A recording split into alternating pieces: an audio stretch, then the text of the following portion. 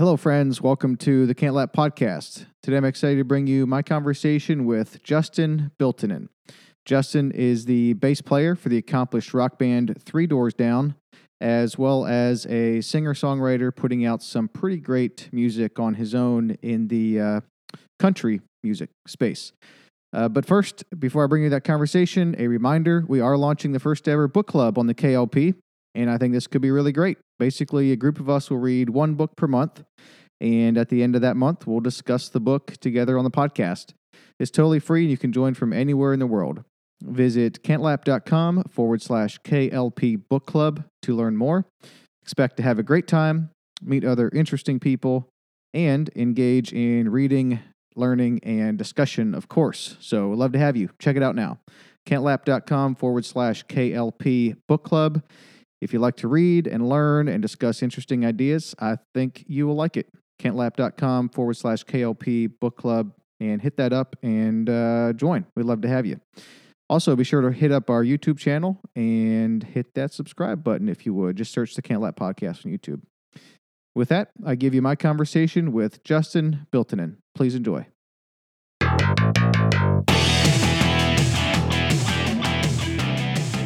Justin, welcome to the podcast. Hey, thanks for having me. Yeah, by the way, on that mic, just keep it nice and close, real close. Yeah, and it moves around, so. Awesome. So we met at our CrossFit gym, but I haven't seen you there in a while. Yeah. And we were just saying when you walked in here why you've not been around much, but then we missed it. So have you been working out somewhere else, or you dropped on a CrossFit, or what's going on? No, I'm still doing it. When everything shut down, it was around the same time I moved out to Hermitage. I'm like right on the Hermitage, Mount Juliet border there. Yep. And all the gyms were closed for a while, and I was doing home workouts and stuff. And then there's a gym that's like 5 minutes from me down this like beautiful little country road. Okay, and nice. It was just a little easier to get to and from, especially with everything going on. So instead of driving, 30 minutes into town to work out, it's right there. So is it it's a great CrossFit place. Gym or no? Yeah, it's CrossFit. Oh yeah, which it's one? Mount Juliet CrossFit. CrossFit Mount Juliet? Yeah. I used to go there. Oh, cool. Yeah, cool. That was the very first CrossFit gym that I was ever a part of. We lived just across town in Mount Juliet, and it's I had about 20 minutes there. Weirdly enough, Mount Juliet's like very long north and south. So if you live in like one part of Mount Juliet, it can take you 30 minutes to get to the other side of Mount Juliet. Yeah. Particularly when they put in Providence and traffic got bad and everything. So that was the very first CrossFit gym I was part of. And then a new gym opened up much closer to my house, CrossFit B&A. Started going there. Yeah, I've seen that. And then switched to Forte because it's closer, and I just like the gym and everything. It works good. So you're CrossFit Mount Juliet. Yeah, that's cool. And it's a great gym too, and everybody over there is nice. And yeah, I went to Forte for many years just because I lived like 5 minutes from there too. Yep. So it was really convenient, and did a little bit of coaching there and stuff too. But you coached at Forte? Yeah, for a little bit. Really? It was mostly last year. Oh wow! I don't think I was there any of the classes that you coached. Yeah, I usually did the later classes. It's like 5:30, 6, that kind of stuff, and it was fun. And I'm not a patient person. I'm not figured it out. It was not for me. Trying to tell people how to do that stuff. So were you coaching because it was like free membership, or was Evan paying you, or how does that work? Okay. I mean, I've had many different weird jobs over the years, and random stuff always kind of finds me, and I guess like I'm I don't know, searcher or something, I guess. Sure. So I thought it'd be something cool to do. We weren't traveling as much last year. Okay. And I'd got my L1 like before that, and was like, man, might be fun. Nice. Might be something that I really loved, and I don't have the patience for it. Really? Okay. So I think I've thought of it as well, but the time that it would take to kind of learn how to coach, because I feel like I care a lot about the moving correctly for myself. Like I'm not one of those guys where I'm going to run in there and do movements wrong with bad form and hurt myself too quickly. Like I tend to try to take care to have good form, but I just don't know the movements nearly well enough to like teach other people how to have good form. You know what I mean? So I get that. I mean, I've been doing that for 5 years. Been doing CrossFit stuff for 5 years. Okay. Maybe longer. I've kind of lost track of it, and it's something that I thought, like, since I know it in my head, I could translate that to other people, and I think that's like a whole other separate skill of being able to it is demonstrate, teach, and anything. Like What's interesting about that is, you're very conversant in everything, and it didn't sound like the coaching was like right up your alley. Evan Beach, the owner of Forte, he's just sort of like a no-nonsense guy. Like, I mean, he's conversant too, but he's not going to chat. Like, he's not just a chit-chatty type of guy, but a very good coach. Yeah. Because he's very down-to-earth, no bull. Here's how you do it.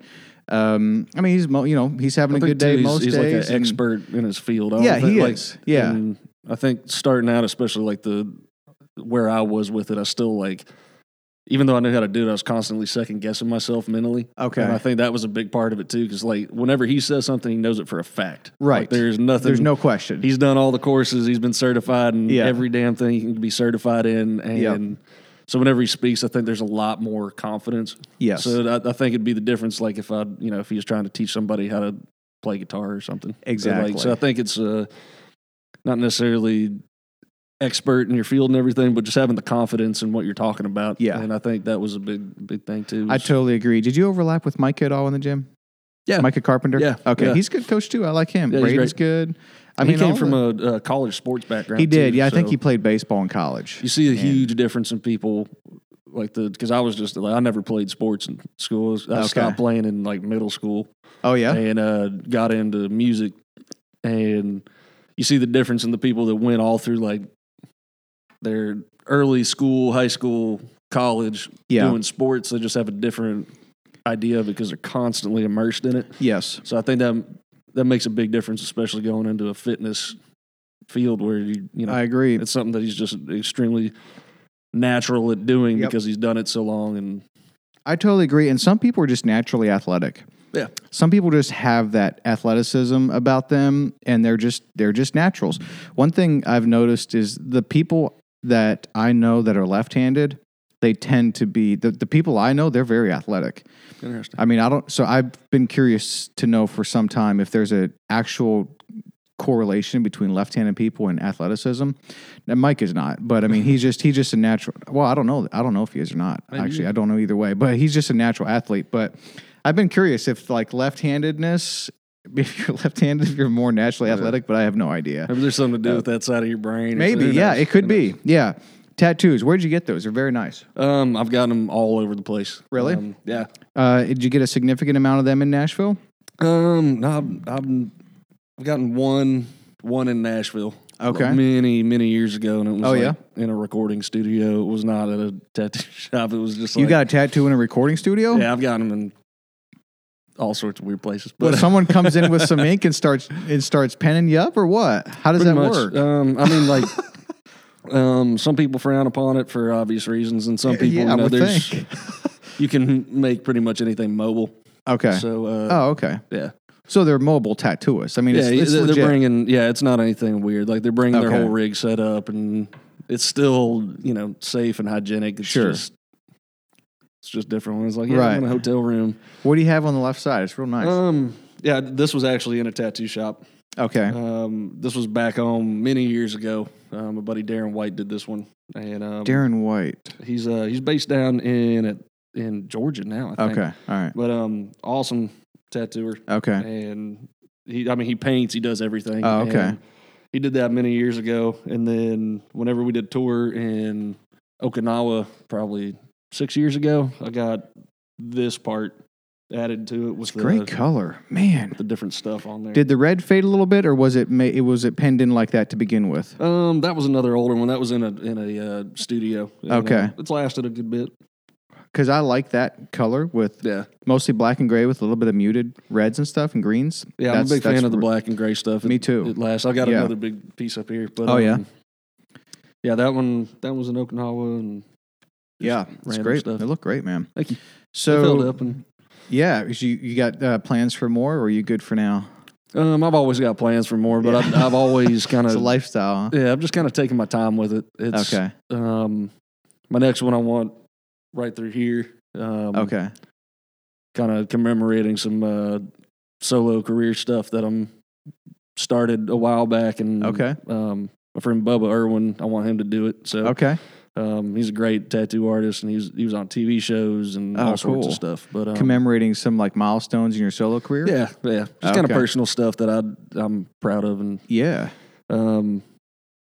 Yeah, but I just take my time with it. I've never been like one of those people who's like sleeved out when they were 25 because they knew somebody. So all the stuff I've got has just been over time, and I've got some stuff that like is meaningful and some stuff that's just like that was a weird night and I ended up with a tattoo. But you do, with what I'm seeing anyway, it all looks good. You know, because sometimes the meaningful stuff doesn't look as good. Yeah. And sometimes it just looking good stuff, it looks great, but you know, but it looks to me like you have a good mix. I only have a couple, but that's what I'm going for too, is that mix between looking good and meaningful. So, I think you by the way, find some stuff that once you figure out what looks good, I think a lot of people are just like, oh, this is cool, man. It was only $50.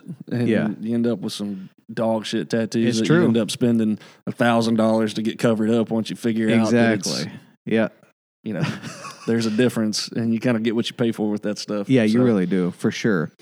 So I want to thank you for giving me the opportunity to wear my cowboy hat. Yeah, it's been some time. So I've had it in this drawer over here because I had it hanging in here, and then I just put it in the drawer. And so this hat, I mean, I don't even know the brand. This is a very old hat. It was not an expensive hat. It's not a Stetson or anything, but I got this when I was probably like 13 or 14. And so my mom finally let us get horses when I turned 13.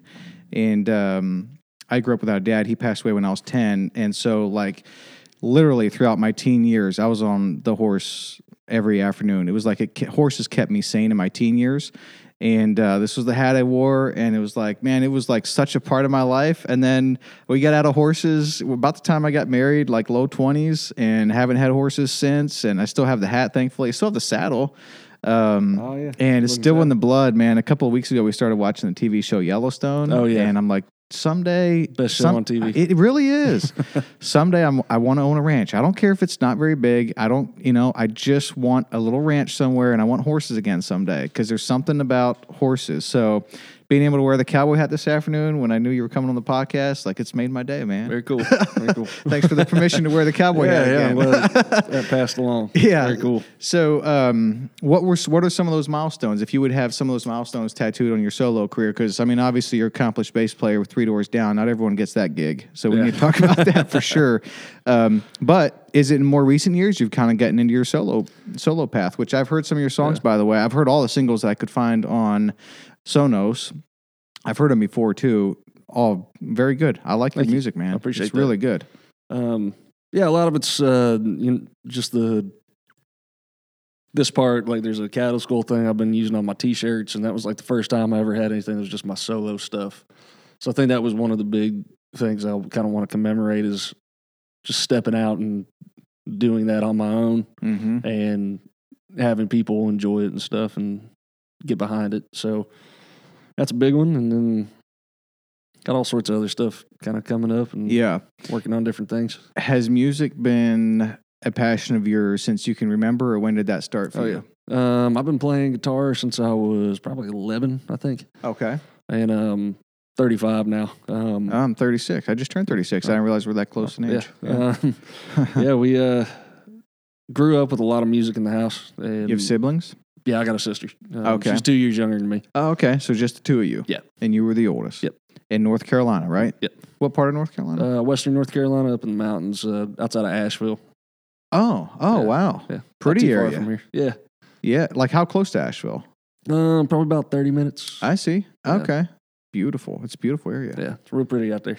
Yep. So you grew up in North Carolina. Were your parents musicians? They weren't musicians, but my mom played guitar a little bit, which is kind of what got me into it, because she had this old Ovation acoustic that she played for years back in the 70s. But they were both, and my dad, great singer. He always wanted to be a country singer. And, oh, yeah? Yeah. And he was always singing. We always had music on. Mom was more into rock. Dad was into country. Okay. And what would your dad sing? Like he would sing country. He just wasn't making a living doing it, or would he sing gospel or something? Or he would just sing whenever he was drinking and hanging out at the house and stuff. So he would sing for people, but he never really wanted to like get out on stage. I think it was more raising the family at that point. Like my parents came down to. They started in Tennessee. They both met up in Detroit. Okay. And this was like the early 80s, I guess. They moved to Tennessee. We had all the family on my mom's side was still down here, except for her mom and dad, my grandparents, they were in Michigan. So the whole family pretty much was from North Carolina, moved to Michigan looking for work. I see. And then mom and dad came down, and the plan was to get down to like Tennessee, North Carolina for a little bit, and then they were going to go to Nashville, and they had me. So and then they stayed in North Carolina? Yeah. What was going to bring him to Nashville? Music? Dad. He was going to try to do some singing. Really? Yeah. And then they had you and stayed? Yeah. Wow. So your dad made some self-sacrifices for the family. Yeah. And they always did. Yeah, I'm sure. I mean, every parent does. There's no doubt about that. Yeah, they had me and just stayed in North Carolina and had my sister. And so now you're making it like you're in it, like you're doing music. This is what you do, and you're good at it. Like that must be really satisfying for your dad. Yeah, they love it. You have a good relationship with your parents? Yeah. Oh, yeah. They're both still alive. Both still married. Yeah. They're still in North Carolina. Yep. Okay. Do they come to Nashville some and see you? They have not in a while. They both work pretty hard, so they just haven't come over in a while. But I get to go see them quite a bit. Yep. Is your dad? Does he communicate? Like, does he tell you like he's proud of you? Oh yeah. Does he? Oh yeah. He'll tell that to your face. Yeah, all the time. Oh yeah. Yeah. Oh, that's cool. Yeah, it's they especially. I mean, they were proud when I was doing like my old bands, kicking around, playing in town, and going on tours. And then once I got in Three Doors, all of a sudden it was like, whoa, this is real deal. Like he's not joking. And yeah, for sure. Around that same time, I'd moved out here, and so they knew I was serious about it. It wasn't just messing around, getting drunk at bars. Right. There was like a serious drive for it. So once I was in like a professional band, they were proud before, but then it was like, whoa, all right. Like he's actually taking it serious and doing it. So, it's legit, man. Yep. So guitar at 11, and then what other, because I know you play bass now, so I'm assuming I know you play at least 2 instruments. Where did you go from there? Mostly focused on guitar. That's kind of what I was passionate about, was playing guitar. Oh, yeah? And should have had to bring your guitar. Yeah, I should have. Yeah, I didn't think about it. I didn't even think to. Jumped in the truck and came over. But yeah, I think around 14, maybe. I started playing at church, and that was a big thing. Like around that time, late 90s, early 2000s, when all there was like that big push of like Christian rock bands were coming around, like Third Day, Jars of Clay, DC Talk, all that stuff. Yeah, that was late 90s. Yeah. That was in my high school years. Yeah. So it was like my late middle school, early high school years was all that stuff was pretty prominent. And I was going to a Baptist church back home that like the youth group really pushed that stuff. So really? Yeah. So whenever we do music on Sundays and Wednesdays and Tuesdays, and like we're at church all the time. Okay. It was that kind of stuff. It wasn't like old hymns. It was, oh wow. The band was rocking, which was kind of like, I think that was the big introduction for me taking music seriously, was going and playing, because they'd just kind of outsource whoever was in the youth group at the time to play. Yep. So that got me going with bands, I think, really early. Mm-hmm. And then from there, I was just like always making a band in high school or something. Wow. Playing battle the bands or doing whatever. So that was a big push there for the music side of it. Do you know what a power chord is on a guitar? Yeah. I'm sure you do. That's all I know. That's all you need to know. There was that one DC Talk song. So I had a guitar as a kid too. I'd always wanted to like learn the guitar. I'm not a musician. My mom made us take piano lessons, and I always hated it. And she just thought her reason for making us take piano lessons was actually so that we would learn how to read music and we would sing. So we grew up in church also, but we went to a Mennonite church who was a cappella. We had no piano, no organ, no instruments or drums or anything. But it was like 4-part harmony. And all I ever like could sing was bass. Like I couldn't really sing tenor. It was too high and all that. But so she made us take piano lessons, and then finally she let me take some guitar lessons. So I did, and like I never like made it past the beginner stage, but I learned. Buddy taught me power chords on that one DC Talk song. It's like dum dum dum dum dum dum dum dum dum dum dum dum dum dum dum dum dum dum. I can't remember the name of the song right now. Well, that's all I remember is like I had those 3 or 4 power chords, and still occasionally if I go grab the guitar, I can still remember the power chords. It doesn't sound very good, but it's like, oh, if you would hear it, it's like, yeah, that's that DC Talk song from back in the day. Well, that stuff will come back. Like And I also remember about DC Talk. It's so funny that you were kind of in that world too, because I remember a DC Talk album on a cassette tape in our tan Ford Ranger driving home, and someone had snuck the tape because we weren't really supposed to have that kind of music. I mean, sort of were, sort of weren't. Like it was kind of frowned upon, but kind of okay. You know, it was just kind of right on that gray area. And a friend had snuck us that DC Talk tape, and I just remember playing it like nonstop to and from school when I was like 16 or 17.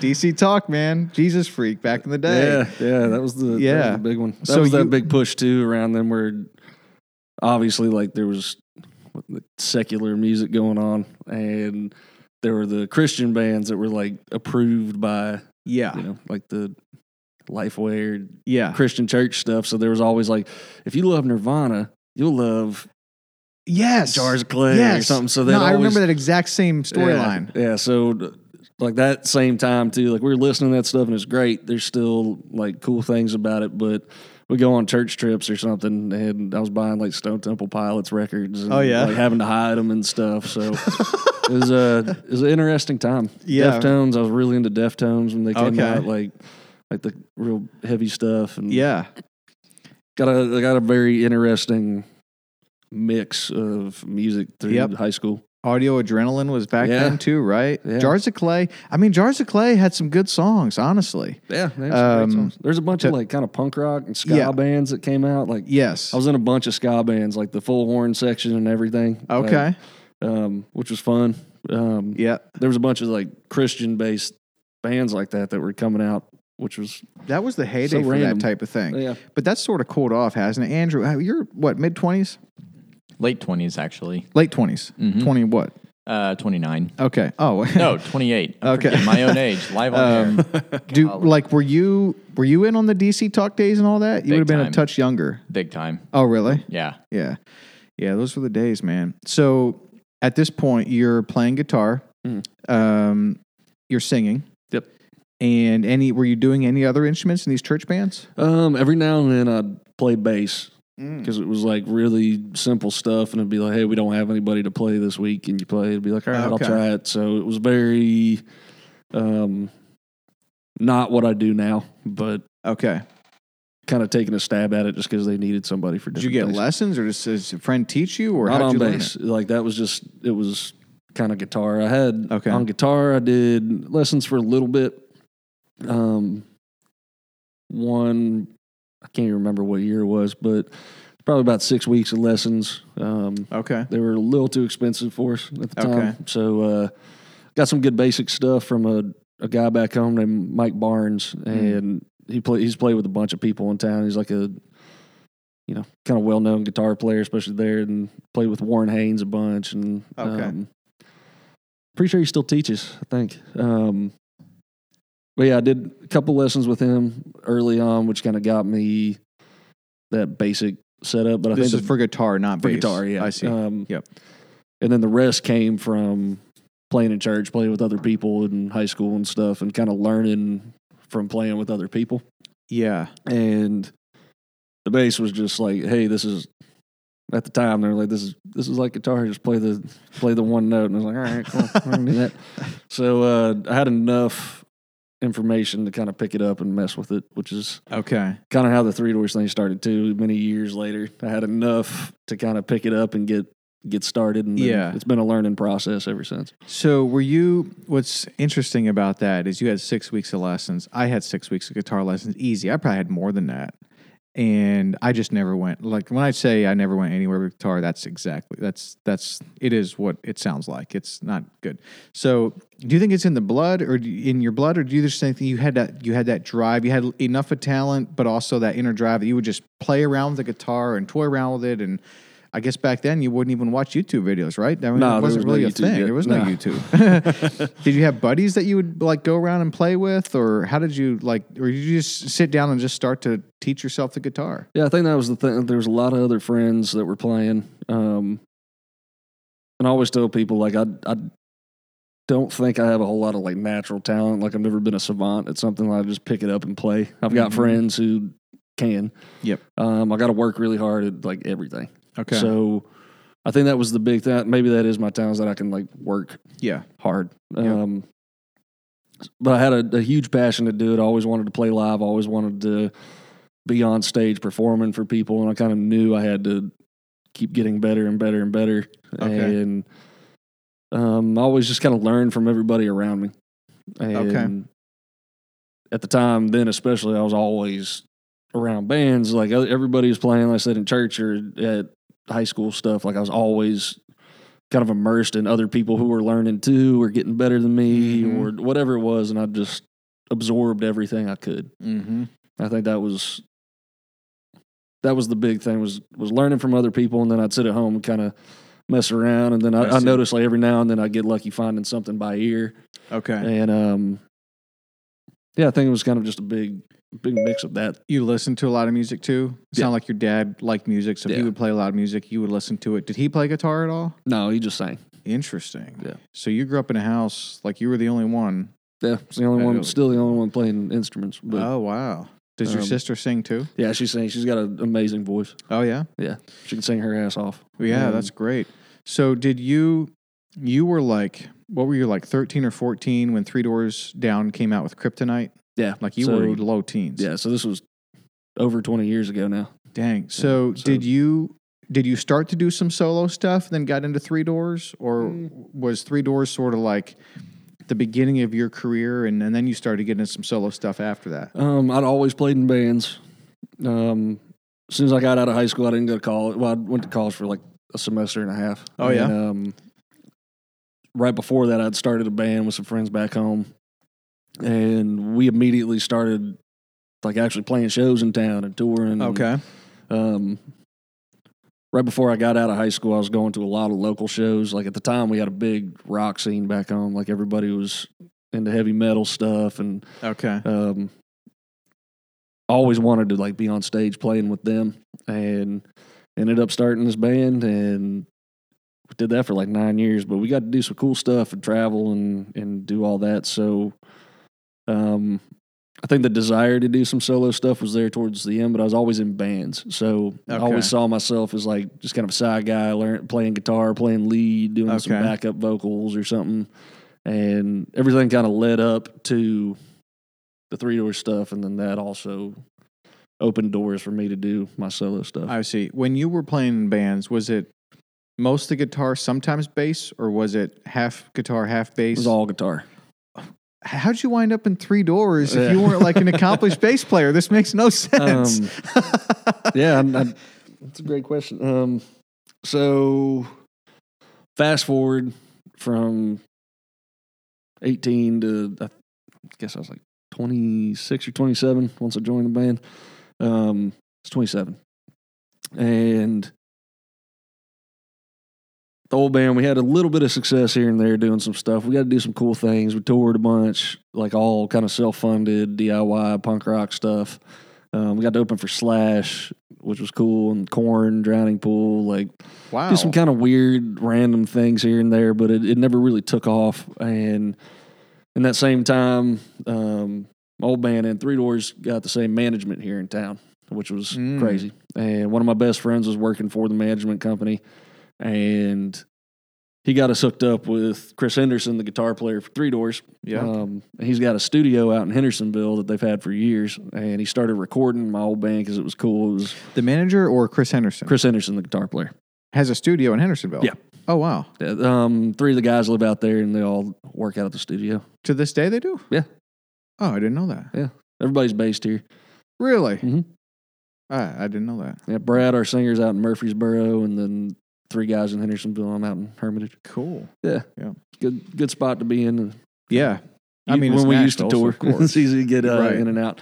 Yep. But yeah, the studio there, he was recording my band. It was a lot of, like kind of heavy Southern rock stuff and whiskey and the devil and screaming and all that, and loved it. We had a lot of fun, but We need to fix our door out there. People leaving in and out. It's like allowed. This is a concrete building, and it's a metal door, so it's like the worst of all worlds. I mean, it's a lot of echoes. It is, yeah. What's it say?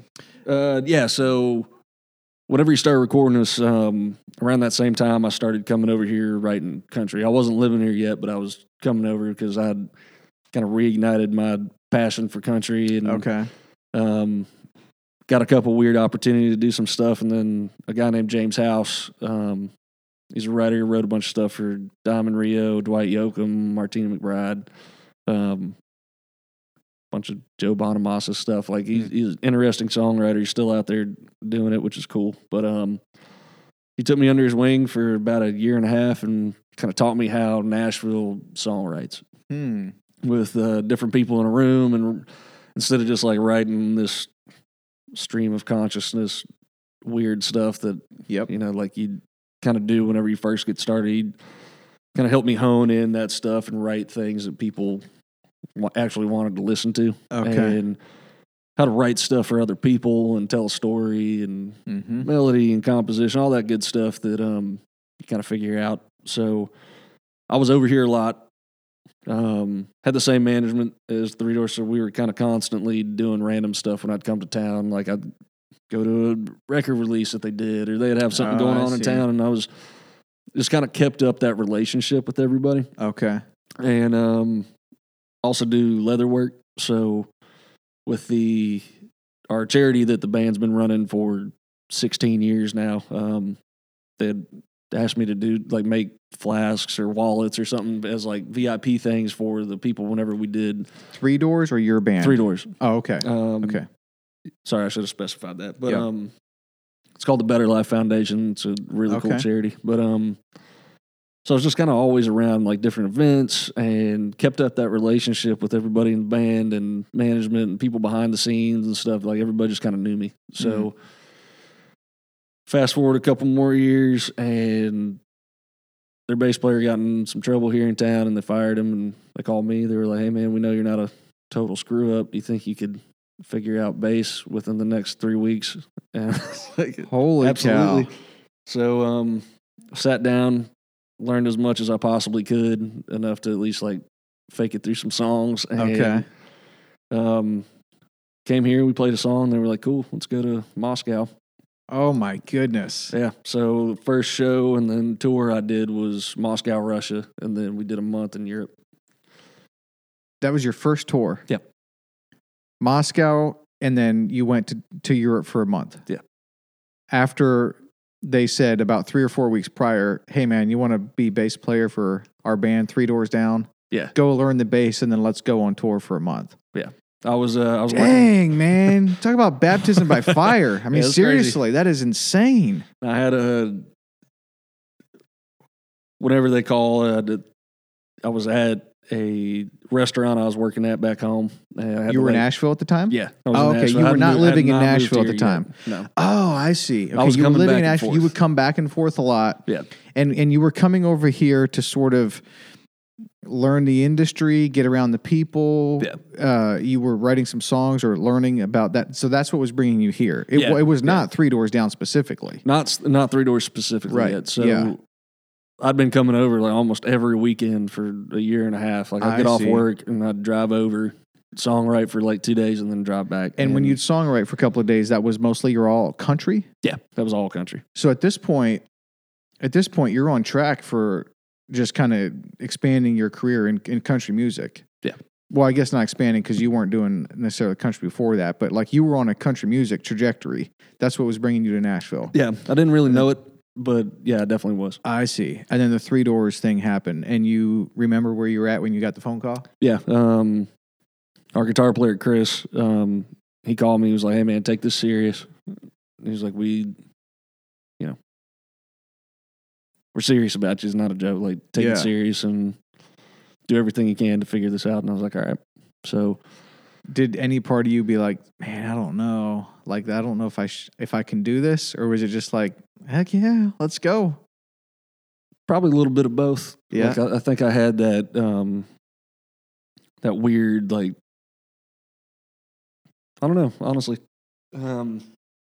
I mean, that's a lot of pressure. Like thinking about it now, there's like, is it such a like it's second nature now to like just go play and do stuff with them? But that was definitely like the biggest opportunity that I'd ever had. And I'm sure I second guessed myself a ton. I had, no idea what I was doing, but I knew I was going to work hard and give it every chance I possibly could. Yeah. How at this point though, how proficient are you on the bass? Like you can play it, you were decent, or you really you weren't proficient really at all, and you just learned it. Okay. There was like I could get through the songs and make it sound like like I wasn't hitting the nuances of like what a drummer would be like. Hey man, like this guy's a great bass player. Okay. But like someone just listening and like it sounded like the songs. It wasn't like what's this guy doing? Yeah, it's like I see. It worked. Okay. And it wasn't anywhere near where I wanted to be with it. Okay. And like I said, like with bass, you play with the drummer. So there was a lot of stuff when I first started because Greg, our drummer, is like a phenomenal drummer, phenomenal musician across the board, and he knows how it's supposed to sound and what's supposed to be there. So the first couple of years was very like we were always kind of not really fighting, but it was like, you're doing it wrong. Come on. And would he come to you after the show? And be like, like we talked a lot about everything, which was a huge benefit for me going into it and learning. Because I always came from guitar, so like I'm playing stuff and I'm like playing the right notes. Yep. Like I'm not playing anything out of time. Like this sounds right. But whenever you got like a really great drummer who can tell when it's like, hey, this beat needs to be here, this needs to be here. You're like, I didn't even know I was doing anything wrong. So, I see. Yep. That definitely helped. I guess turn me more into a bass player. Okay. With that stuff because it's similar chords. You're doing some similar things as a guitar, so you can get through it, but translating to actually being a bass player is like a totally different mindset. So getting out of lead guitar player and focusing more on bass was something that with his help I had to like really focus on and achieve and work towards again, not just like, oh cool, I just pick this up and I can play. Like I had to like completely learn like a separate skill.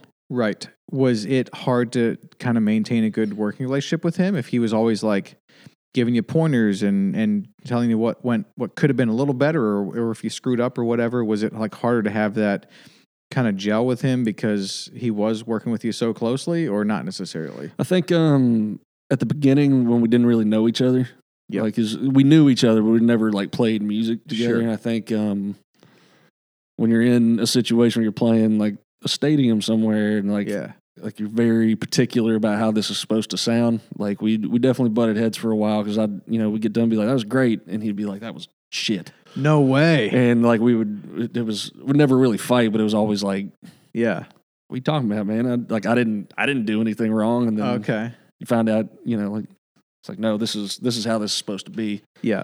So I think initially when we were trying to figure out how to communicate, it was kind of heated sometimes. Okay. And I can imagine. It'd get very frustrating for me because I'd be like, okay, I don't know what I'm doing wrong. Like, but I played all the notes right. Like, it was a great set. Everybody loved it. But there's that level of professionalism again that you get into where it's like, no, this needs to be even better. And looking back on it now, I'm like, it just made me even better at what I'm doing now. Sure. Because he was hard on me for it. Yeah, so that tough love is like it's made you better in the long term. Yeah. And how many years have you been with him now? Going on 8.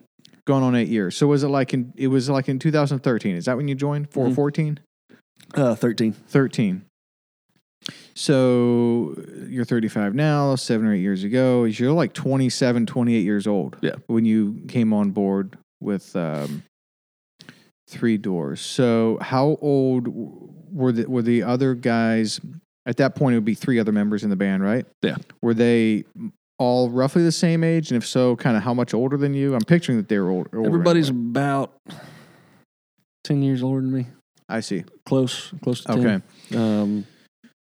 I think Brad just turned 43, so he's not 10 years older. He's the other younger guy, but I see. And he's been there the whole time. He was very young when the band got started. So, yep. And then one other guy has been there the whole time as well, right? Yeah, Chris and Brad have been there since the beginning. Yeah, and then Greg, he's been there since basically the beginning. He's like the second drummer I think they had, but he's been there for a very long time. I see. So these three guys have been playing together for a long time. Yeah. And the bass player before you, remind me of his last name again? It was Todd Harrell. Yeah, Todd Harrell. Yeah. So he was with them for like a dozen years plus, right? He started the band with Brad. Like, he started even like way back, like, hey, let's go play in the garage, kind of stuff. So he needed to drop out, and here comes this new guy. He's younger. He's not like, he hasn't toured internationally playing the bass before. Let's put it that way. Yeah. Now he's joining the band. I mean, how were you received? I mean, that's such a abrupt, here we go, boys, and to join a band where like four of them had been together for a long, long time, and now one's out and you're in, that just seems like that could be difficult, but I don't think it would need to be, but it seems like a challenging situation. How was it like kind of melting in there and becoming part of the band? It was a lot easier than I thought. Okay. And there was challenges here and there, but I think for the most part, the way he left and the way I came in, it wasn't like they kicked him out and he went and started another band or something. Right. And they're like, oh my God, why'd you guys do this? It was pretty definitive that he was going to be gone and not coming back. So I think that helped a little bit with the transition. And then like people just like, luckily for me, the fans have always been very supportive and excited. Like the fans that Three Doors has are awesome. Like some of the best fans that I've ever seen any band have. And they latch on and support like every member for anything that's going on. They love it. Oh yeah? Yeah. And then they love the band as a whole. I think they're gotten very lucky. Obviously there's a lot of, like fans are going to latch on to certain people that they like more or whatever. Yeah. But as a whole, they love the band. Okay. And it's many forms that it's had over the years. And so you've got to win over the hearts of the other band members, because it's going to be a long life if everyone in the band hates you, or half of them do it. Like that's just not. That's not going to work probably.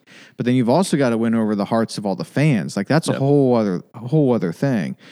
What was sort of your mentality coming into the band to like win over the hearts of the band members and then also the fans? Like just kind of like, listening first and speaking slowly, like whatever they need kind of, or you just kind of come in like, this is me, take it or leave it. And same with the fans. Like what was your mentality coming into that? I don't think I had like a strategy or anything. I was just myself. Tend to get along with most people. And I'm a pretty easygoing guy anyway, so there's not like a battling ego thing there. Right. And like I said before, I try to learn from every single thing or person that I come in contact with. So I think it was a good mix of me having a pretty easygoing temperament, but also going into a situation that I knew I needed to learn a lot pretty fast. Yes. And like not just like to play music, but also how to like function in a professional sense on the road in a way that I'd never been on the road before. Yes. Like flying buses, like flying several times a day to different places and maintaining that attitude, because you learn really quick when you're around and you got, like 25 people that you're traveling with every single day. One really shitty attitude will affect the whole thing. Like it trickles down pretty quick. That. And, so, I mean, like we're human, people still end up having bad days and it's tough to hide. But, for the most part, I think you kind of end up putting aside any kind of weird petty stuff. Yeah. Just because, it's like, everybody getting along and not being miserable out here is way more important than like being mad that the last Diet Coke has gone out of the refrigerator. Like there's that's what it comes down to, bro. The little stuff. So, I think before too, playing in bands where I was, in a van driving and playing a basement or a bar somewhere with 4 people that are all drinking way too much in my early 20s. Yeah.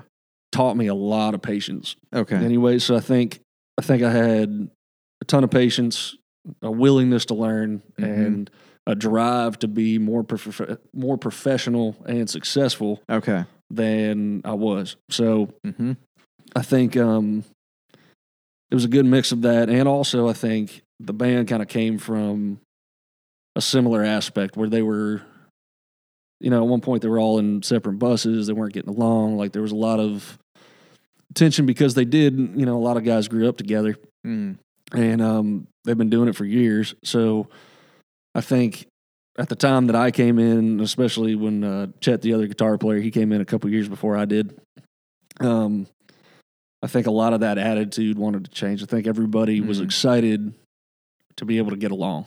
I see. Yeah. So there was a point a few years before you came on board where Three Doors would travel in multiple buses because the guys didn't really want to spend that much time in that close proximity to each other? Yeah, and I think it was, I wasn't there, so I don't speak on it too much. But, yeah, there was a separation, I think, that kind of, I think a lot of bands go through it at different times when they get, like, wildly successful. And the money's there to be able to do something like that where you're like, get my own bus. Like, fuck y'all, I'm going to go over here. Yes. So, I'll see you on stage and then never see you again until we're back on stage. Interesting. So, how does that play out in the show? When a band is successful enough to be like, screw you, I'm taking my own bus, meet you there, and they come on but it's game time and so they play. Like, how much of that translates in the event? Like, is it just there's that extra little bit of magic that you just don't have? It's still good. It's still great. And presumably at this point, like you mentioned, the bands that have the ability to do this are successful. They're making money. So, and if you're at that level, like, I feel like people are willing to overlook some stuff too, maybe because you just have that level of popularity. But is there any additional magic that comes out on the stage when the guys are just gelling, even during the day, much better? I like to think so, but I think it's something that fans would never notice. Like, I think like seeing other bands that are really big, like you see some, like I don't even know who to compare it to now, but you're doing a job, there's money there. It'd be like working in an office with people. There's probably going to be people that you can't stand, and you still got to get your job done. You still got to do some stuff. And I feel like that would be the situation because I can't really compare it to something else that I've done because the whole time I've been in Three Doors, we're always together. And if there's ever an issue or something, like we hash it out right then and there. And I feel like I think that's probably the big aspect of it is when you have everybody separated all the time, those irritations can really like fester. Sure. Because you don't have to ever really confront them until you're right there on stage. And then you can go back and sit in your little echo chamber and be mad at somebody and then see them again. And it's just gotten worse and worse and worse. And I think the big benefit that I've seen over the years of everybody, at least in the band, being together is if there's ever an issue, it's sorted out real fast. Okay. And that's it. And then we go about our day. And there's not a whole lot of stuff that would linger for 3 or 4 weeks and then blow up, and it's this whole ordeal. It's like, if someone's irritated about something, it's usually pretty quick and done. And and I think that keeps us all a lot closer. And I think for me, it translates in the show because you're up there jamming and having fun instead of being up there like, I can't wait to get away from this guy. Yeah, and it feels good. And you're vibing and gelling, and it's not, you're not having to like put on an act. It would seem to me like that's definitely the better case scenario. But it's also not surprising that you say, look, if a band's going through a rough spot where they're really not gelling during the day, they just get on stage and they do the work.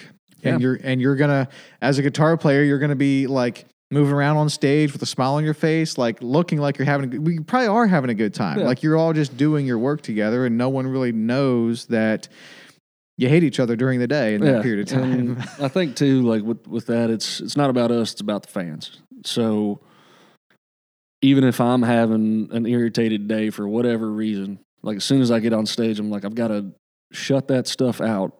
Yes. Because I'm here for these fans. They don't know what's going on. They don't know that I'm mad about something in catering being gone or some dumb shit. And you don't want to translate that to them. Yes. You don't want to translate that negativity to them because they're there. It's probably like the best thing they've done all month. They've been looking forward to it. They're excited. They paid money to see you. Yeah. So there's a lot of stuff that you just put aside.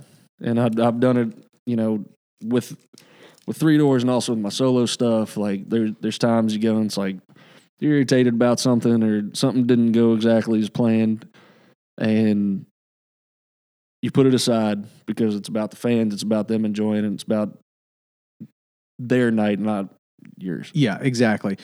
Is that easy to do? I feel like it would be. Like performing at that level, that's in people's blood, right? Do you thrive on that? Yeah, I thrive on that. Big Is time. there ever a time where it's like we're on stage and it's like, man, come on, man, get it together, act like you're having fun, and you just sort of like get through the night? Or is it like sometimes, I mean, obviously you're going to have good days and bad days, and on the bad days it's like, oh man, you're tired or you're whatever it is, you just don't feel as into it. But when you hit the stage, it immediately comes on. Does it always immediately come on, or do sometimes you have to kind of work into it? I think every now and then you got to work into it. Oh, yeah. Yeah, I don't think it's a completely like on-off switch. I think, especially sometimes you go, you play something that's like, man, I've been looking forward to this all week. This is going to be a huge show. And for whatever reason, you go out there and everybody's just like staring at you, like total dud crowd. And then, 6, 7 songs, you're like, damn, what's wrong with these people? Are they okay? Like, why is everybody just staring at me? This is awkward. And I think like you start thinking about it too much, and then you just got to push through that. And then other times you go out and be having the exact opposite. You'd be like, oh, I'm bummed out. I'm not having a great day, whatever. And you got everybody's going crazy. So and I think just feed off of that. Yeah, I think the whole thing is just constant roller coaster of human emotion. No matter where you are, whatever it is, like if you let it, one thing will ruin your show or make your show, or it's all very unpredictable. Yeah, there's a chemistry to that. There's like an intangible to that. There's I was watching Post Malone, I think it was on Joe Rogan's podcast this summer, talking about like what it's like when you are performing to 15,000 people, and he's like, you have no idea. Like it's like it's like somehow 15,000 people, you're in the moment with 15,000 people, and you're all sort of together and you feel that energy. And he's just like, it's the best thing in the world. Absolutely. I mean, have you played in front of 15,000 people, by the way? Like, we played in front of, I think the biggest one was when we did the inauguration. There was, I think it was like over 200,000. Golly. In person? Yeah, in person. And plus there's millions on TV, right? Yeah, so it was obviously televised, and then it went out. We played at Lincoln Memorial. Yep. On the steps there, and then it went all the way out to the Washington Monument. It was just people all like, I can't believe. Dang. Like it went so far back that you couldn't even see that it was people anymore. It was just kind of this shadow that went all the way out, and they had TVs going the whole way down. And then right in front of us, it was easily 100,000 people out through there, with all the main guests, like the military guests and all that different stuff, and then the first family and like everybody that was there. It was just more people than I've ever been in front of. And before that, we had done like Download Fest, which was like 80, 90,000, and did the Boy Scout Jamboree, which was like 87,000 something people, and the King of Sweden was there. Apparently, he's like a big Boy Scout supporter. Like he's got chapters all over Sweden, and done like 60,000 randomly, and it's called like Taste of Blue Ash Festival up in Ohio. They had like 66,000 people there first one night. Dang. Random. Now, if you're going to play at a stadium, like not something special, but it's just like an average tour stop, whatever that may be, if there is such a thing. Like, how many people are at those shows? Kind of depends on what we're doing, but if it's like a big tour with other bands, it's usually like 6 to 10. 6 to 10,000 people. Yeah. Okay. A lot of places you end up with more. Just kind of depends on the setup. Sure. So if you're doing like a full-on concert with another band and 6 to 10,000 people there, a lot of times it'd be like, I'm picturing just something like maybe like at the Bridgestone Arena, like a venue like that. Yeah, is that play a lot of those. Common? Okay, yeah, a lot of those, a lot of stuff like Ascend Amphitheater. Oh, okay. Yeah, okay. So I think they call those like sheds. So it's like a big stage with a lawn out in front. Gotcha. We play a ton of those. Oh, really? Yeah. So if you're playing those types of things, I picture that being a little bit different than like certainly playing at the inauguration or playing at some of these other festivals. Yeah. It's just like that's a concert, right? And the other thing, it's a little bit more like an event. There's other things going on, those types of things. I'm sure they're great each in their own right, but is still sort of your favorite just to go like play a full concert to 10,000 people, or are the festivals and inaugurations is like that your most favorite part? They all have different stuff that's really cool about them. I don't think I have like a particular one because with my solo stuff, I go play a bar for 50 people and I still love it. I still get excited. I still love performing and playing music. So, there's different aspects of it that are really cool. I think with the big events, you lose a little bit of that connection because everything's pretty far away. Yeah, okay, that's what I thought maybe. Yeah. So even stuff like Download Fest over in England, it's 100,000 people easy, and they're probably like 60, 50 something feet away from you from the stage because there's this huge gap where they keep the crowd back. And gotcha. So everybody out there is like real small anyways. Yeah. Cool. And then it's just this kind of sea of dots that's moving around. So you lose a bit of that like personal connection where you're like playing like rocking out with people up front. Like, oh, cool. Jamming. So you kind of lose some of that, but it's still like it's the energy of 100,000 people in front of you. And dang. We've done a lot of acoustic tours that are like theaters. So, Three Doors has? Yeah. We've done quite a few because we did one and it was successful and it was cool and the fans loved it. Oh, it's not full acoustic. It's just kind of stripped down. And I see. We did those in like kind of historic theaters all over the country and in Canada. And that was cool because it's like very personal. It's still like 2,000-3,000 people in a theater, but totally different level of that too because it's energy, it's exciting, but it's stripped down a little bit, and then people are like right there. There's a lot of times the seats are like this close. Oh, wow. Yeah, that is really cool. We did a whole thing for a couple of those acoustic tours where the fans could sit on stage. It was like a VIP package. So then we'd have like couches. No way. And people sitting around us, which was like a whole other thing because they're like right there just that is staring awesome. At you, which was cool. That's very cool. I'm just picturing when you're playing at a concert with another band and people it's the best night of their month probably, and they've been looking forward to this and they play good money. They're here because of Three Doors Down. Like they have come to listen and jam out and rock out and have a good time with their friends or whoever they're with, and they just want to get in the zone with Three Doors, and they're fans. Like that's why they're here. Whereas at the inauguration, it's like they're there for the inauguration, and then it's very cool that Three Doors is here, but like there's other stuff going on. Yeah. It just seems to me like there's a magic about playing like in a concert in a stadium. That's why they're there, and you can just share that evening with everyone. Yeah, and that's a cool feeling too, like doing those acoustic things or doing like a shed stadium tour or anything that it's cool. It's like they're here for us. Yeah, and that's cool. Yeah, like it's we've played a ton of festivals too, some of the big rock festivals, and there's a lot of people there, but you still got your core fans that are down there that like, hey, I'm going to go see Three Doors Down at 6 o'clock. They're playing this stage, and like they come up, and then there's just a lot of people waiting on other bands. Okay.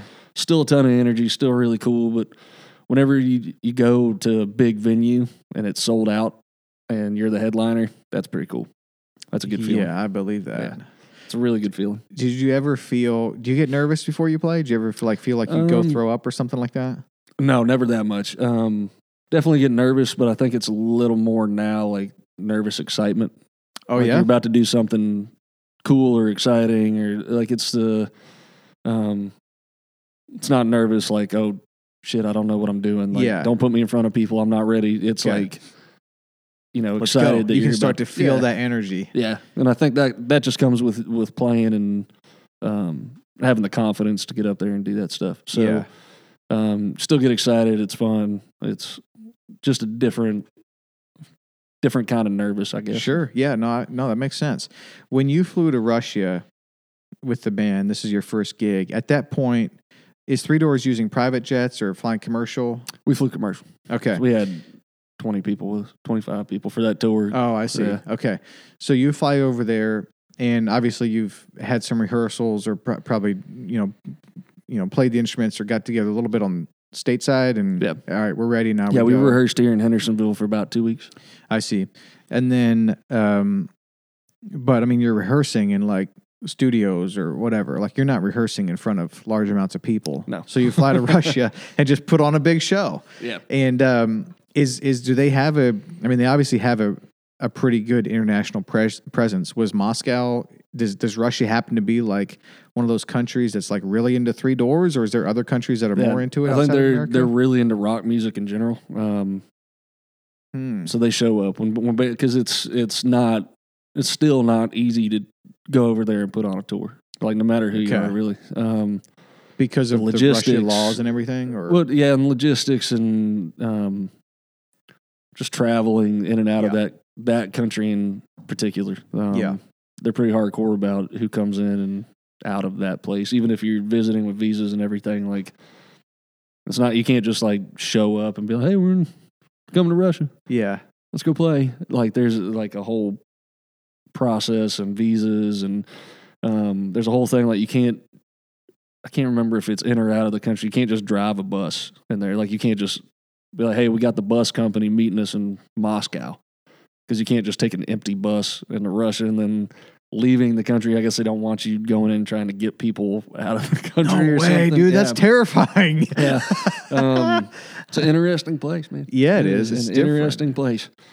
And, what are the people like when you were there? Like, I just picture them as being, I don't know, I guess I picture being very cold a lot and just the people being maybe a little bit more abrasive. Yeah, I think that's just their culture anyways. Okay. Under years of communist rule. Sure. And I wouldn't say people were unfriendly, but it's not like in me, like growing up in the South, I like wave at everybody. Like hold the door for people. I'm like, hey, how's it going? Yep. Like, what's up, y'all? Like to everybody. And I've never, never thought anything different of it until I start going to like New York or something. Then you're like, whoa. Yeah. People are not as friendly. No, they're not. But Moscow was definitely like, they don't have like a big tourism side of that. Like people don't just go like, hey, let's go spring break in Moscow. Right. That's true. Like foreigners, I think really stick out big time there. I see. I wouldn't say they're like grouchy or anything, but like it's just like very no nonsense. I see. Whenever you go, that's how I picture it. Like whenever you wander around doing anything, and you don't really see anybody smiling because for a long time, if you were smiling, you were up to something, and in the middle of the night, someone would knock on your door and drag you off to a gulag. Ugh. So I think there was just culturally, it's not as like a warm group of people. So there's different times, like because we were in a hotel for like 4 or 5 days, like doing different stuff once we got into Moscow before the show. Okay. So we had some rehearsals and we had like a day off from the flights because we had like 24 hours of flights almost getting in there. So we didn't go straight into a play in the show, but got the bartender to kind of loosen up like while we were down there. Nice. Early on after you saw us for like 3 days. And I just don't think it's like a real like warm. Yeah, that's how I picture it too. Yeah, I wouldn't say they're like mean people, but it's just not in the culture to be. Yeah, no, it makes total sense. Kind of like when you go to Seattle. Okay. Not the friendliest people in the world. Oh yeah? I don't think I've ever. I have been through Seattle, but I've never spent much time there. Yeah, I got when we've played there a bunch. I'm not knocking too hard on it, but you definitely like when you go to places, it's not as like I never heard that. Warm and People in cordial. Seattle were just not as friendly, huh? Yeah. Interesting. That I've encountered. Interesting. Would you compare it to like New York City, or it's even worse than that? It's probably about the same. I think. Okay. No, they're probably a little grouchier. Because I actually don't. What I like about New York City is people are just very open and honest. Like if they don't like you, they just tell you. You know what I mean? Like yeah. And I grew up in upstate New York. We had 5 hours to the city, but you know, I like when people. I'd much rather someone just is up in my face, as opposed to being friendly and then talking about me behind my back. You know, so the New Yorker thing, and there's so many people there. But what's interesting about Seattle is there's not nearly as many people there, but I mean, why wouldn't you be grouchy? It rains all the time. You know what I mean? I think it's cold and rainy. It's like that kind of abrasive New Yorker thing, but then with like heavy sarcasm or something. Oh, I see. So it's even like it's like that jab. Yeah. So like just yikes. Yeah. I can't describe it. Favorite places without trying to sound like a dick or something. Right. We'll sit here and judge the world. Yeah. Favorite places though that you have played outside the States internationally? Love Germany. Really? It's really cool. We do well there, and we spend a lot of time in there. So whenever we tour in Europe, we end up in Germany for like 2 or 3 weeks playing a bunch of the cities there. Oh, wow. And, what do you like about Germany? It's beautiful. There's a ton of history. I love history. So whenever we, like any city, go check out, whatever's there. Right. And good food, great beer. Yeah. People are friendly. Okay. It's a little easier to get around than other places. Like, we've been to Japan and Okinawa, and you look at the language and you're like, I have no idea where I am or what that sign says at all. Different places in Europe, you can see stuff and be like, oh, that's a restaurant. Cool. Let's go in there. Like, okay, there's the bar. There's, like you can figure it out a little different. So it makes it a little easier to travel. And everybody there knows English pretty much. So, friendly. It's beautiful. Great food. Yep. Good beer. I've never been to Germany. You were when Kryptonite came out. Kryptonite was Three Doors Down's first, at least big single, correct? Yeah, or first single period. I think it was the first single period. First single that really. I mean, it really rocketed. Yeah, I mean, for that to be like one of your first singles or your first single, and just to go. I mean, that is. Yeah, when you think about that, that's pretty exceptional. Yeah. And you were like a kid when that came out. I think I was 14 or 15. Did you listen to Three Doors Down in your teenage years or not so much? Yeah, I always liked them. Oh, yeah? Like I have this weird memory of being in the front yard and hearing that song for the first time. And we had the radio on. And I was like, oh, that's cool. Yeah. And like, they were cool. I always liked them. And then years later, like when my friend Darren started working for their management that ended up being our management. It was like kind of reintroduced to their stuff. Okay. And I was like, this is cool. It's great rock songs. Yeah. When was Here Without Me? When did that come out? Do you remember? Here Without You was like a couple years after Kryptonite, I believe. Because they had other singles in between there that all did well. Okay. And then Here Without You was like the next song that was like through the roof, and it's still a massive, massive song. Is that like their biggest? You think that would be their most well-known song? I think between that and Kryptonite, they're the two biggest, and I think now too, Here Without You still has the most streams on YouTube for video stuff. Like the video, I mean, it's like in the hundreds of millions of views, and it constantly goes up. I think that was a big one. I think too, it was after 2001, so we had a lot of people being deployed to the Middle East after 9/11, and that song I think really struck a chord with the military, and that launched a lot of stuff. Big song after that for a lot of that reason too. But I mean, it was a cross genre hit at the time. Whenever you could be a rock band and have pop songs, so. I mean, that song, I remember, I had just like a childhood. I remember like being upper teens and just listening to that song. I mean, that just, here without you, baby. Yeah. I mean, that song just like, man, when a song works, it just really works. Like, how do you even explain that? Like, there's a magic to it. And I mean, it's like all these notes already existed. All these words already existed. That space and time already existed. But you take these different things and you orchestrate them and put them together and mix them together with the music notes and the words and the timing at just the right, and you put it together and you package it. And then like that combination of words and notes and timing stays together for the rest of your life. I mean, it's just amazing. Yeah. And Brad's always had a great talent at writing stuff that like people identify with. And it's nothing. He's not writing some like crazy allegorical thing. It's like he writes like stuff that people get immediately and latch on to. And it's like writing for the common man doesn't sound right, but sure, just like relatable, I think, is stuff that, right. Like as soon as like whatever he's writing and putting out, as soon as you hear that chorus of those verses, people are like, I get that. I identify with that. Yes. And that's a whole crazy talent in and of itself. There's a lot of people that can write poetry and different stuff that you're like, what the hell are they talking about? And it sounds cool. You're like, what is this? Right. It's a whole other talent to be able to write something that people are like, that's me.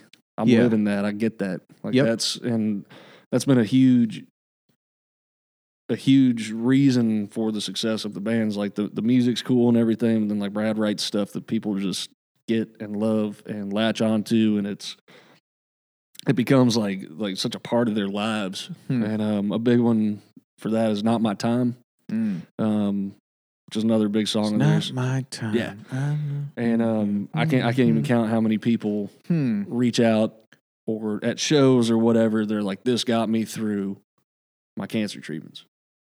Wow. And like the fact that like latches on to people there, it's like you can't specifically sit down and be like, I'm going to write a song that people who are going through a hard time are going to latch on to for the rest of their lives, and it's going to become an anthem. Like you write, and he has that talent that people are like, that's the song of my life. Yeah. And it's interesting. It's so powerful. Yeah. It's so powerful. C.S. Lewis said, for most people, not all, music is the thing known in the present life which most strongly suggests ecstasy and infinity. And I mean, he's got to be right, because I mean, it's definitely that way for me. Like, there's nothing that tops music's ability to like penetrate your soul, basically. I mean, it's like that for someone to be in cancer treatment and to hear this music, which, how do you even describe it? Like these tones and these words put together, but to hear this song be played and to like give that person hope. And yet it still works for millions of people who don't have cancer. Yeah. But it also works for that person who does, and they're going through a really hard time, and it's particularly meaningful for them. Like there's an intangible, almost spiritual, like there's something going on there at like the level of chemistry that how do you even begin to describe? I don't think you can. Like I think you either get it or you don't. Like there's some people that like legitimately don't listen to music, and I don't know how they function, but there is a spiritual level to it that I think like it just speaks to that human collective, whatever that is, whatever that. I mean, every religion has some kind of music. There's a spiritual aspect to it that brings people together. That, like you said, it like penetrates your soul. Yes, and I think that goes across like anything. Some people love hardcore music or only listen to country or classical or like whatever it is. There's a place for it, and it speaks to you and it speaks to people, and that's what's like whatever is different from us than animals, because we have obvious differences from animals. Like they're all about instinct and they just do their thing, and then they communicate too. But like we wonder, like is there more to this life? I don't think animals really wonder that. So whatever those differences are between animals and humans, whatever that is, that's what music is speaking to. You know what I mean? It's got to be that. It's like at that level. Yeah. You said, I think I saw a quote somewhere. You said, let's see. At the end of the day, I know I'll always be able to focus on my love of an honest melody. This was an article that someplace in Nashville had said. Yeah. So you'll just be able to focus on your love of an honest melody. What do you mean by that? Just being true to what I want to convey in my music, I think. Okay. I don't know. I guess. And you're saying not melody, really pretending. Yeah. Yeah. Like doing what I believe, not really chasing other stuff because it's popular. But Yep. I think that comes through in music too. Yeah. I think you can kind of hear difference, especially if you've been listening to an artist for a little while. Right. And I'm all about like trying different things with the music and stuff, but sometimes things come off disingenuous. And yeah. I think that would be the honest melody side of it. And there's always a space for that too. You know what I mean? There's always going to be a market for that honest melody, for sure. Just being true to myself. Yep. With that, and then other people identify with it as well. Yeah. When you played at the inauguration, which, Andrew, can you pull that up on the TV or no? That was Trump's inauguration, January of 2017. Yep. So almost 4 years ago. Very close to 4 years ago. Yeah. Like, who contacts you? Like, the people that are putting this inauguration together? And yeah, the people, there was people above my pay grade that I'd never have any contact with. That they're like, they got together. And whoever's like planning the inauguration, like, it's not going to be like Trump's like, yeah, I want to have 3 doors at my inauguration. But whoever like plans these things. I mean, he might have. Band met him years ago, like way before I was in the band. They met him playing, I think, Leno one night or something. Oh yeah, a long time ago. Said he was awesome, and came into the dressing room, like talked to everybody. Said he was the nicest man. Very cool. And I mean, knowing that he maybe was like, guys, get like 3 doors they have in that here. connection with the military. Like we've done a ton of USO type tours. Oh really? Always big supporters of the military, so I think that had a lot to do with it. So, I see. Same with Toby Keith. He was on it with us. Okay. I was going to ask who else played in the inauguration. It was us and Toby Keith and Lee Greenwood that I remember, the God Bless the USA. Wow. Yeah. It's Proud to Be American song. Oh, man. That's such a big song. Yeah. So I think a lot of that was connected with the patriotic band. I see. American that makes sense. Band. Yes. Military stuff too. That makes sense. So, can you pull up the one video where it's like at least the one video that we saw? Yeah. Oh, okay. This is Kryptonite. Just play a little bit of that, Andrew. I mean, look at all those people. It's crazy. I will say, without getting into political stuff, I remember when we did this because like the whole fake news thing was starting. Oh yeah. Whenever people were talking about it, and I remember we rehearsed the night before, and CNN ran the picture of our rehearsal and said nobody showed up for this event. No way. Yeah, like the next day, like people were sending us stuff, and I was like, "That's the most people I've ever seen in one place." And the next day goodness! It was like, because we got static. We got trashed big time for doing that. You got trashed for doing what? For playing the inauguration. It was like 3 doors got trashed for playing the inauguration. Hatred. Yeah. Like from your fans or from who? It was definitely it wasn't the fans. It was the same people that always didn't freak want out. Trump to be elected or what? Yeah, those same people that always freak out over shit. They were very unhappy that we were doing that. It could have been anybody. They attacked everybody for doing it. But there's Justin. Look at that. Dang, short. What does that feel like, man? I mean, look at this stage. It was I haven't seen that in a while. It's kind of a blur, to be honest. Yeah, it's a blur. It was a lot of security in and out of stuff. I believe that. Yeah. But we'll say everybody we came in contact with backstage, Thanks, everybody who worked for the different stuff, like all races, all nationalities, like everybody that was working on that was so cool. And they were so happy to be doing stuff. Like, it wasn't a negative thing at all. There was I didn't come in contact with a single negative person working on anything back there. I see. So I think that with all the negativity going into it, it lightened the mood big time. Everybody was having a great day. They were like, hey, thanks for playing. This is cool. Oh, yeah? Yeah, it's a big deal. I mean, I don't care who it is. Like, play for a president. Oh, yeah. So yeah, that's a big deal. I'd do it again. Do it again in a heartbeat. Yeah. So anybody always gives shit or something, I'm like, kiss my ass. Yeah, exactly. I'd do it again. Yeah, I mean, that's such an honor to play for any president. Yeah. I mean, it's a big deal. It is a big deal, for sure. Do you think Trump gets a negative light cast on him?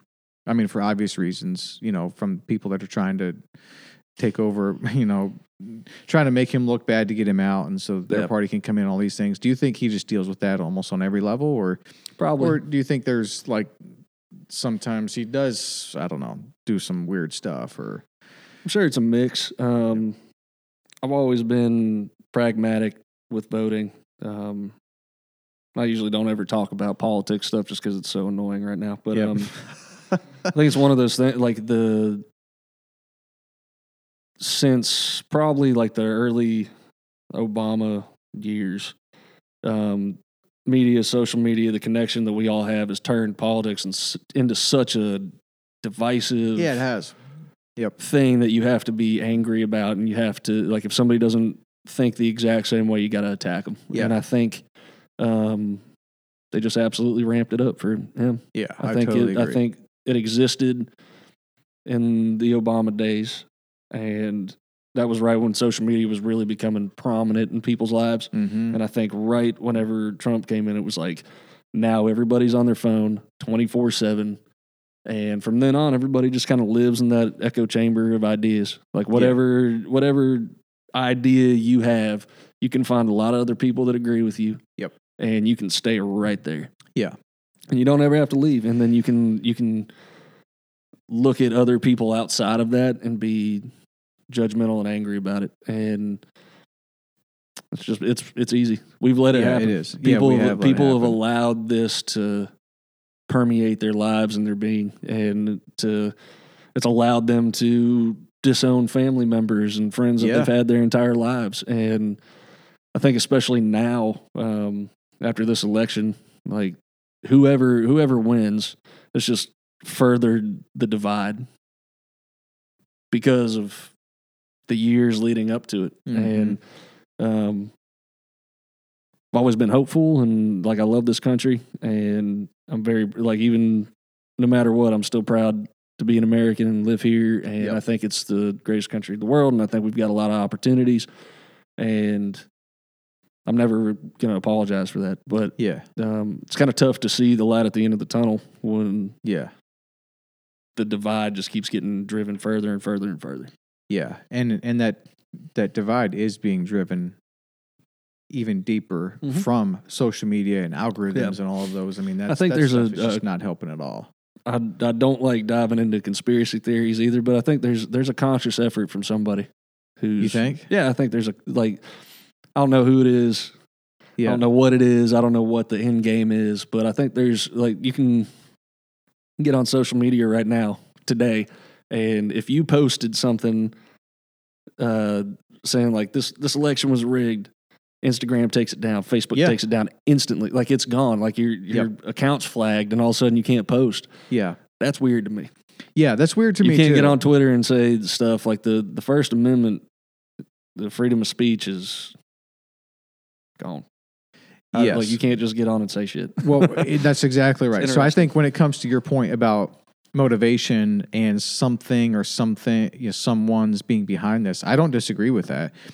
But when you look at what they're taking down, it does tend to be more. Yeah, I mean, from what I've seen, it tends to be more on the conservative side that they're taking that down. Yeah. So that's at least some insight into what it seems like what's going on here. There's that door again. Your first Us in the Night, that was this was like you were part of writing this song. Yeah. And playing it in studio. Yeah. And how soon was this after you were had joined up with Three Doors? When was that? Dang, it feels like forever ago now. I had really short hair on that album. It helps me kind of gauge stuff sometimes. I've been in the band for like 3 or 4 years. Okay, so it's been a couple years. Yeah, so we'd been touring and had that chemistry going. And, that's a great song, man. I was listening to it earlier today. It's very nice. It's a very good song. The song was very close to my heart.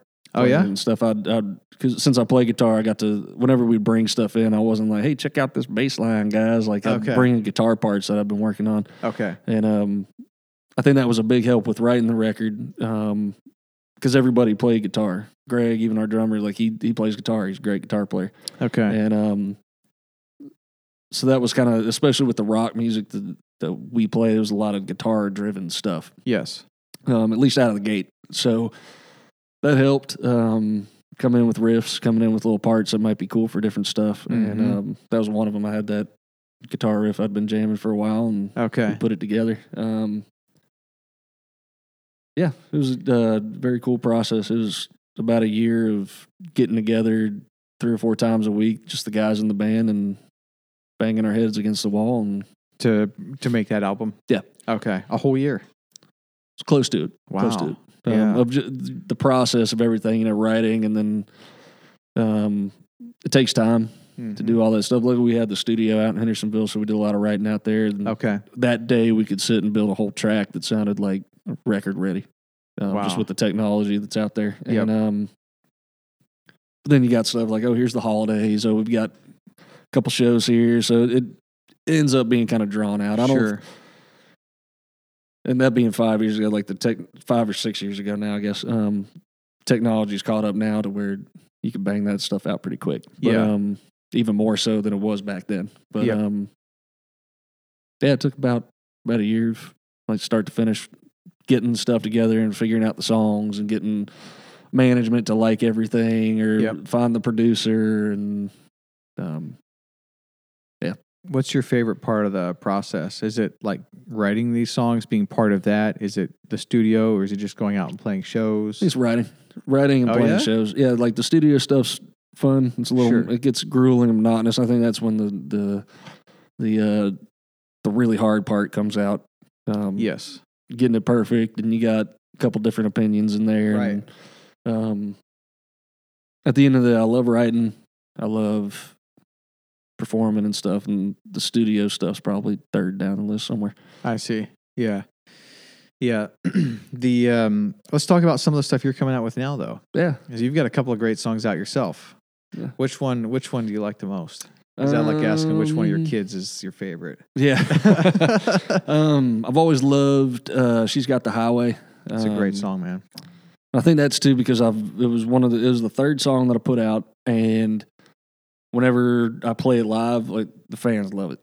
Oh yeah? Yeah. So that was kind of a fan favorite for a while too, since I've been playing live, doing this stuff on my own. So that one's got a special place. What do you think it is about that one that the audience latches on to when you play it live? I think the performance and delivery is like I love singing it and playing it, so I think it really stands out. But also, like the chorus is cool and it's relatable, especially for women, I think. So it's like a positive female song. Yep. Which you don't get a ton of in country music. Yeah. Not that it's all negative, but a lot of it's like, breakup songs or party songs or something. And I wanted that one to be a little more like, hey, there's a lot of women that are traveling all the time and love music and do the same thing that I do all on a daily basis, and wanted to be kind of about them and relatable to them in a positive light. Yes. Like a, strong woman out traveling for work or going to shows or whatever it is, and listening to music and loving music as much as, the guys in the profession do too. Yeah. So, did you find that song latched on with the female audience more than some of your other songs? Yeah, definitely. I see. I think it goes back to that relatable thing too. It's like I've had so many fans that are like, "That's me. I travel for work all the time." Oh, okay. Like that's my song. Like I put it on every time I get in the car, and that was huge for me, having something that, you know, like I wrote and that I perform and that I put out, that I get messages that are like, that song's about me. I love it. Every time I get in the car, I play it, and that's cool. Yep. Like people are like, this gets me through my day. And I'm like, that's awesome. Yeah. That's why I do it. Yeah, that is great. What are you working on now?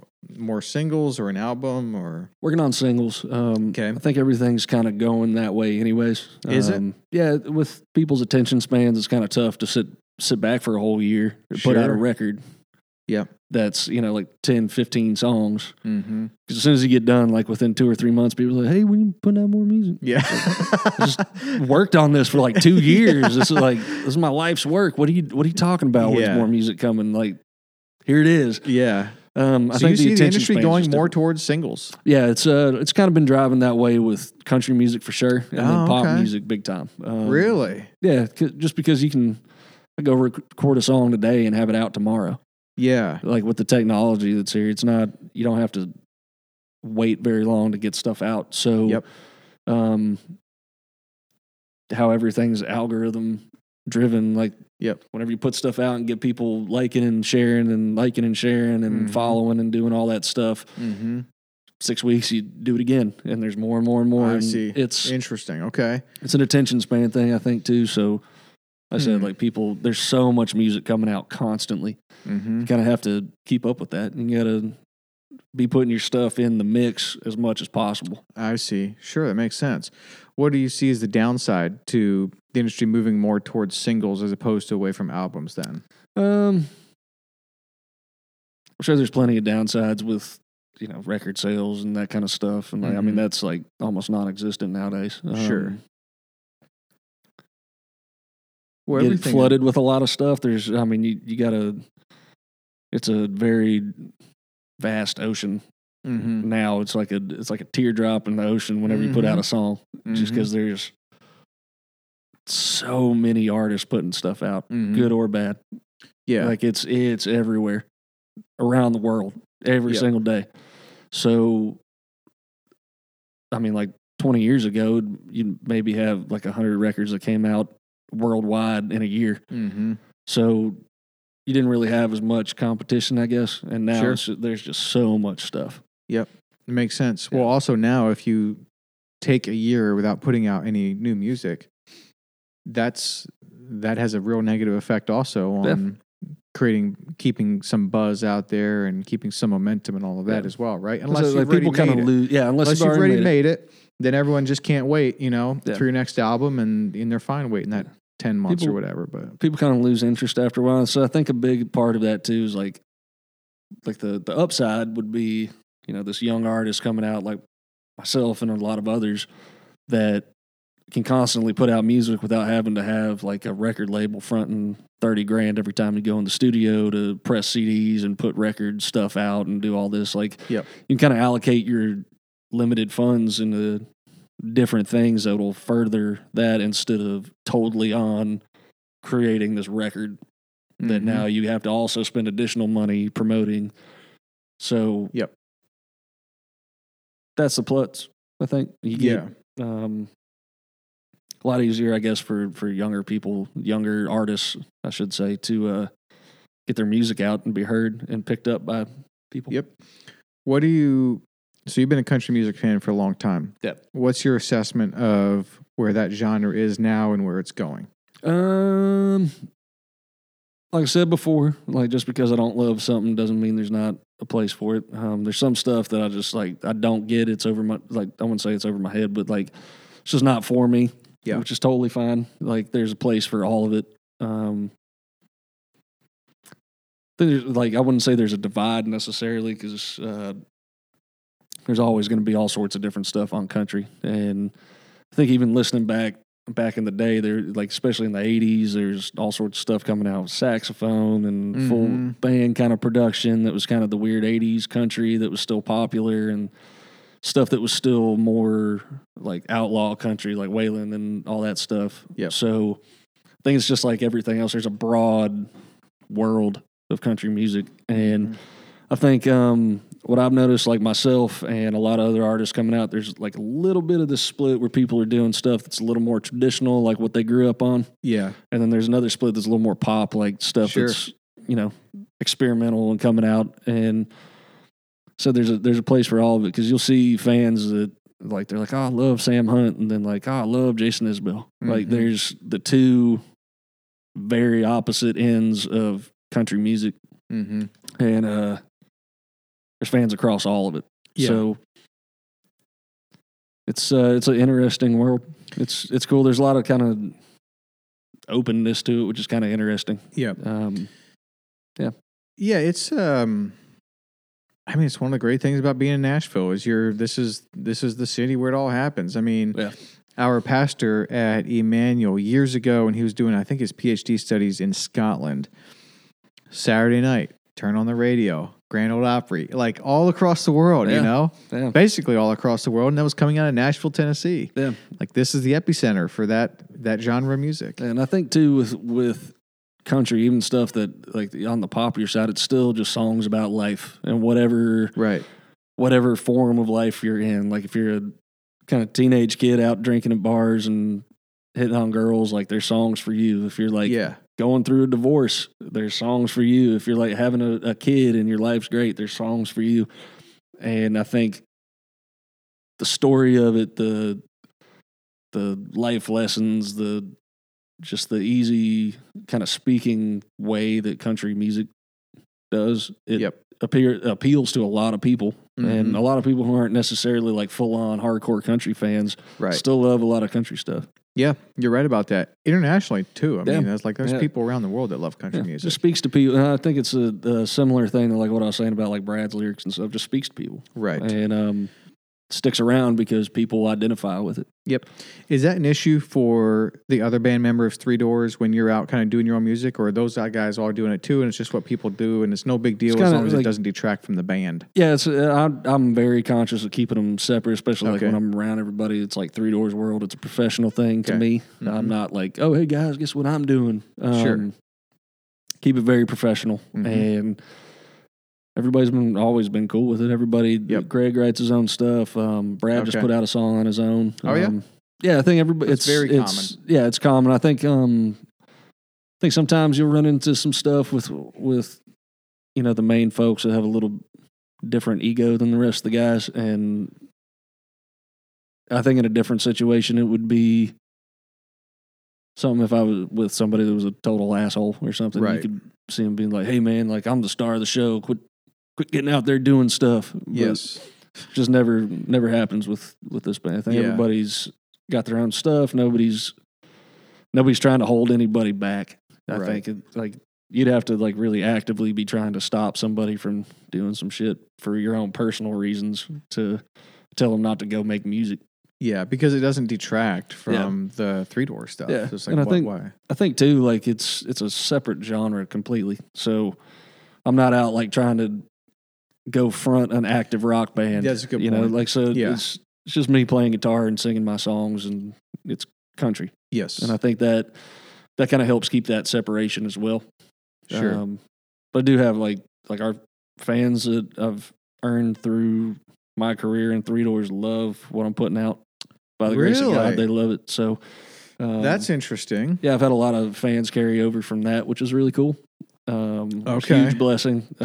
Which is fascinating because they're just completely separate types of music. Yeah. But you established a fan base in one that's now they're coming because it's you that's doing these other songs, right? Yeah. And it happens to be country, but they're okay with that because they're after your music. Yeah, and like I said at the very beginning of this conversation, like just the best fans I've ever seen attached to a group. So they're very supportive of what I'm doing on my own, and then also with the band. So yeah,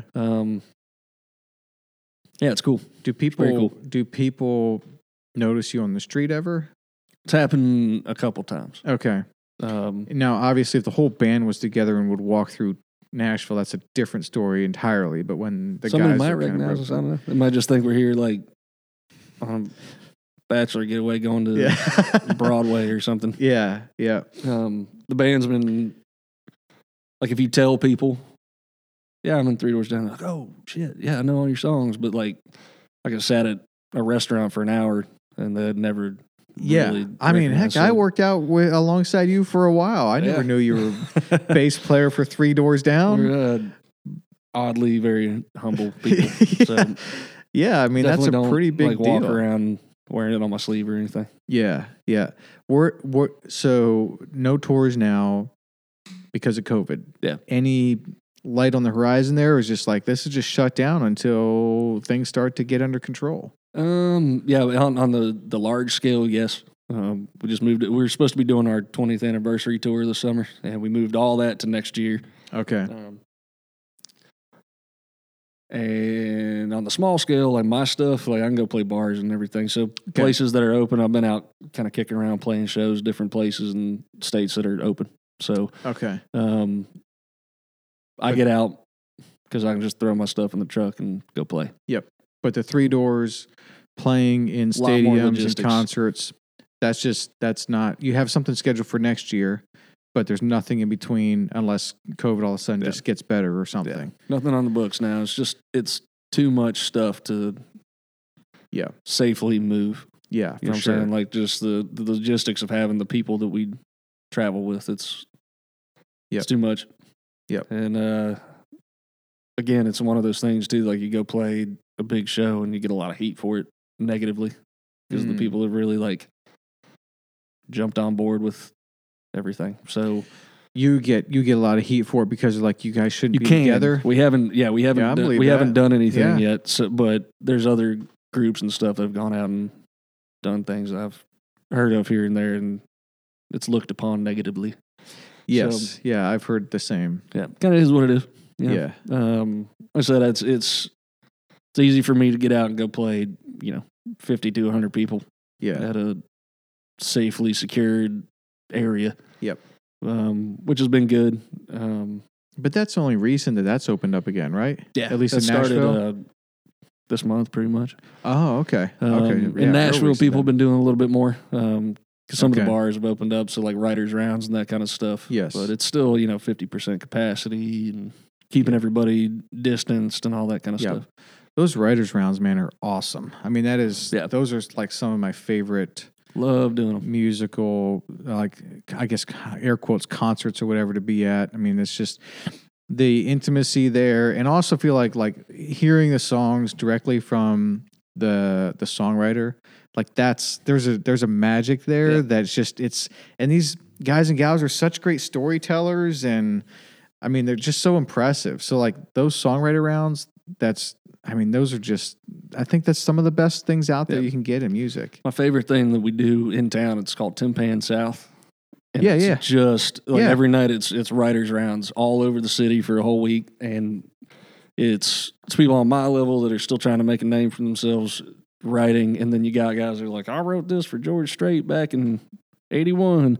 You're like, holy shit, like that was a massive song that like everybody knows, and here's the guy that sat down one day and was like, I got this idea and wrote it. Mm-hmm. So you see that all over the city. It's my favorite thing that we do in town. Yeah, but is that off this year? I think it's off this year. Okay. They might be trying to do some version of it. It's usually in April.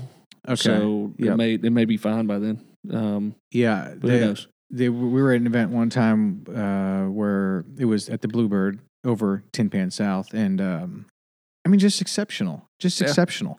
And that's the other cool thing about Nashville is you have this history. Like you're sitting in the Bluebird where so many people have come through that have really made it a really big level. Mm-hmm. And that happened right there in that room, Yeah. That was always my draw to the city, was like all this history and like we'd come over and for whatever reason be here and go to a lot of writers' rounds and go to a lot of random events of like different things that my friends who were living here at the time knew what were going on. I'd just be like, wow, like I want to be a part of this. Like I want to be up there singing. I want to be part of the history that's going on here. Yeah. Did you always knew you would be? I knew I wanted to be. Okay. I didn't know if it was like, I'm going to be up there someday doing that. Right. But I had the drive and I had the work ethic to figure it out. Yeah. Yeah. Sacred West Trading Co. Yeah. What's that all about? So, a couple months ago, I guess when everything really shut down, had a lot of time on my hands, obviously, and still do. And it's something I'd kind of been throwing around for a while, trying to figure out how to do it. But it's an apparel company. Bunch of designs that myself and one of my best friends, Darren, same guy I was talking about that worked with the management company, all that stuff for years. Me and him grew up together in Asheville. Oh, okay. He moved here, I guess, 15 years ago now. But he's like my brother. But he's really good with computer programming stuff, and he's good with design too. And started doing a couple designs, a lot of kind of Wild West stuff that I like always attached to. And it's like let's try to make a apparel company or something out of it. There's a lot of different ways you can do it nowadays, with like drop ship and all this stuff, where you don't have to have 500 T-shirts packed up in the garage ready to go. Exactly. And we started looking into it, and like this might actually be a viable thing to do right now, since like music is pretty much done. So started designing. He started building the web store. Started getting stuff together, and we were like showing our friends and family, like, hey, check this design out. And they're like, it's really cool. Mm-hmm. So we just kept running with it, kept finding random stuff that we could do with it. Like we got some coffee on there.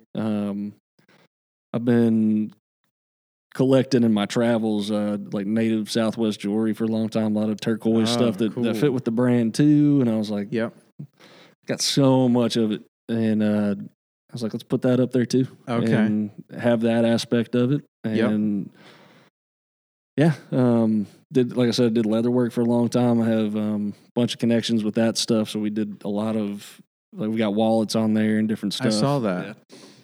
It's really cool, man. I mean, you guys did a great job with that brand. That's so one of the wallets you made this right here? Yeah. Oh, yeah. Sacred West Trading Co. Is this the Sacred West Trading Co. logo, the eagle, or no? Is that just that's one of them. That's one of them. That's one of the designs. That's a design that happens to be on this leather wallet. Dude, that is impressive. But I love the Wild West, the frontier, the free spirit, the desert, the eagle, like the sand, like that whole scene. I love that. And so the Sacred West Trading Co., like just going through your Instagram, which I think is just Sacred West Trading Co. on Instagram, right? Yeah, the people search it, they can find your page. Yeah.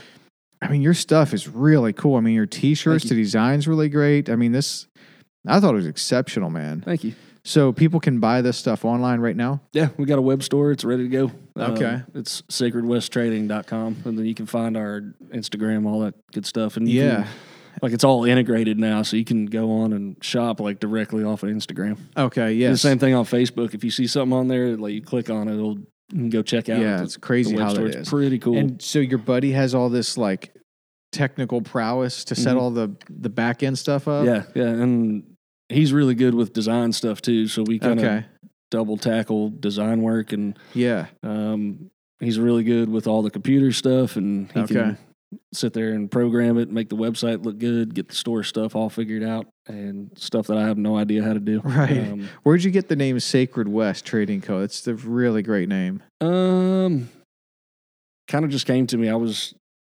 putting a lot of stuff together. I wanted it to be that kind of Wild West stuff. I grew up on Westerns, spent a ton of time out West. I love it. Okay. Love all the history and the symbolism of stuff out there. And,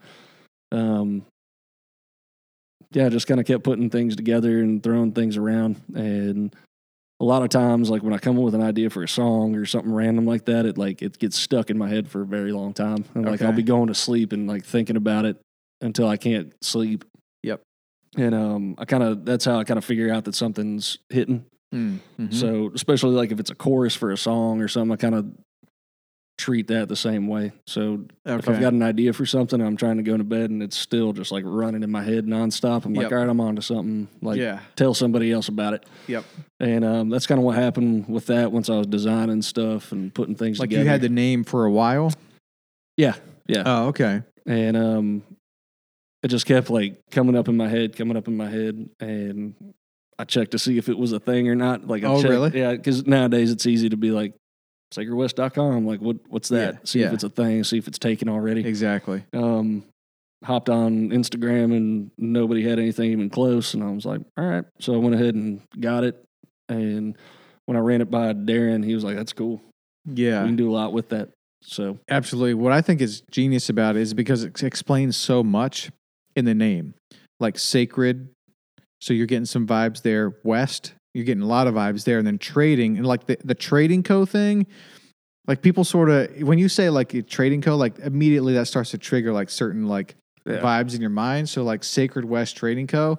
I think it's genius, man. Thank you. For what you're selling, I think it's spot on. Picture like the old outpost stuff. Oh yeah, absolutely. That's what I was trying to convey with that. And I think are you like doing like paid Facebook ads or anything like that or Google ads? We're starting some here before Thanksgiving. Oh, okay. Going into this like kind of holiday season stuff. Yep. I wouldn't say it was like a soft launch by any means, but we're building into it, learning a lot of stuff like with different program things. So that's happening very soon. We're going to be throwing some money that we've been making off it into building even further. So you've been selling some stuff? Yeah, we've been getting.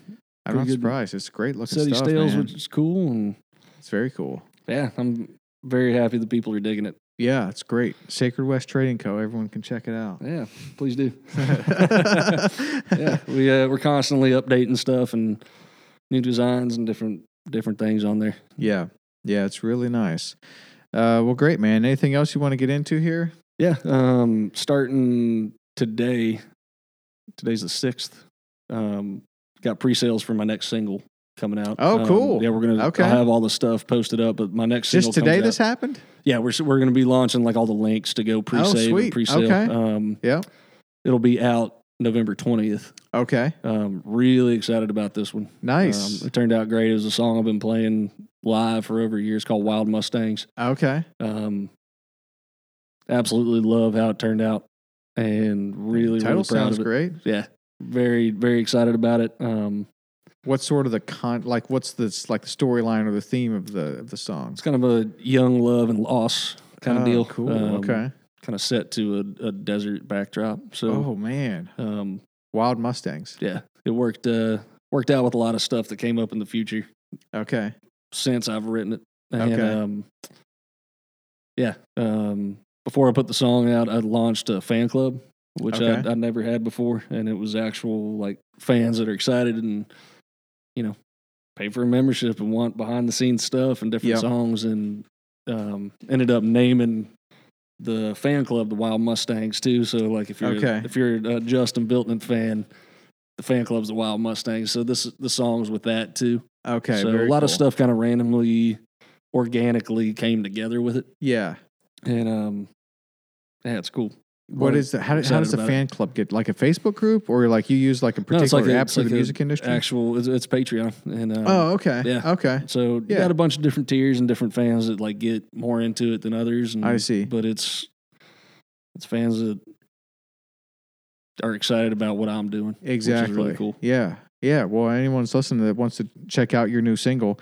Yeah. This will come out in a week or two, which would be pretty close to the 20th probably. So and people can check that out. Fan club's getting it early, which is cool. So it's another little perk of being in the fan club. But it'll be out everywhere on the 20th. Sweet. Yeah. Sweet. Well, dude, thanks for coming by this afternoon, man. This was a lot of fun. Yeah, I appreciate it. It's good to get to know you better. We worked out for a while together. We weren't there together every day, but when you mentioned what you did, like I've been wanting to have you on for some time because, back to the Three Doors. Look, those guys, man. Those are some of my favorite songs back in the day. It's surreal to be sitting across the table from the bass player. It's surreal to be a part of it too. Yeah, I'm sure. But then you've got your own talent. Yeah. You've got your own stuff going on, and is there like a artistic or kind of creative, because there's a common denominator here, like with performing with Three Doors, but then also your own music, but then also like Sacred West Trading Co. Like, what would you call that in you? Is that a creative side, an artistic side, a visionary side? What do you think that is? Probably a good mix of all that. Okay. A lot of artistic side, like across the board in music and drawing and leather work and just different stuff that I've done. And I think I like a weirdly uneducated business entrepreneurial spirit. Sure. I think because I kind of conduct myself as everything's a business in some way, like especially with like the music and the art stuff. Like there's a business side to all of it, and a professionalism, I think, would be the better word for it, not business, but just kind of conducting myself in a professionally artistic way, I guess. Yeah, right. Yeah, no, it's put very some way to put it, I guess. In some aspect. You playing any shows this weekend? Yeah, I'm playing up in Kentucky. Oh wow! Tonight or tomorrow? It's tomorrow. Okay. The buddy of mine, he's got a little country bar that he plays with all the time. Cool. His name's Dustin Collins, playing with him. Okay. And then next week, I'll be down at the Floribama in Florida. Yeah. Playing the Frank Brown Songwriter Fest. Oh, wow. Okay. I've got 5 shows during that. Oh, very cool. So that'll be cool. The Floribama right on. You're talking about that big bar and grill on the line there? Yeah, we were just there this past year. Yeah. It's awesome. It's one of my favorite places to be at, let alone play. It's incredible. I played the festival last year. Oh, yeah? And it's got that vibe. It's kind of that Nashville's home away from home for songwriters. Yes. And every room is signed floor to ceiling, and there's been some crazy songs written there and some insane songwriters that have played that place, and that was like their home away from home for a long time. Oh, I didn't realize that. Yeah, I didn't a lot of realize music that. history there. Okay. I had no idea. Oh, yeah. We were just there on vacation right before COVID hit. Actually, they locked everything down the day before we left. So our last day was a little boring, but it could have been a lot worse. But I didn't know there was so much history there. A ton of history there. And, interesting. It's cool to be able to like get up there and be a part of it. And yeah, absolutely. Got to sign a little main stage area last year, and sweet. It's I'm excited that they asked me back. So absolutely, I've got 5 songs on there, and everybody that I played with last year, we're all good friends now. And okay, it's cool. It's a really cool. The vibe there is awesome. So yeah, I'm excited about that. And then after Thanksgiving, I'm working on a run down in Texas as long as everything stays open. Okay, so I'll be in like Dallas, Fort Worth, and then a little further south. Okay, a bunch of different places. Hopefully, COVID's trending up right now. Yeah. But we'll see. We'll see. Justin, man, thanks for coming by. Appreciate it. This was fun. A lot of fun.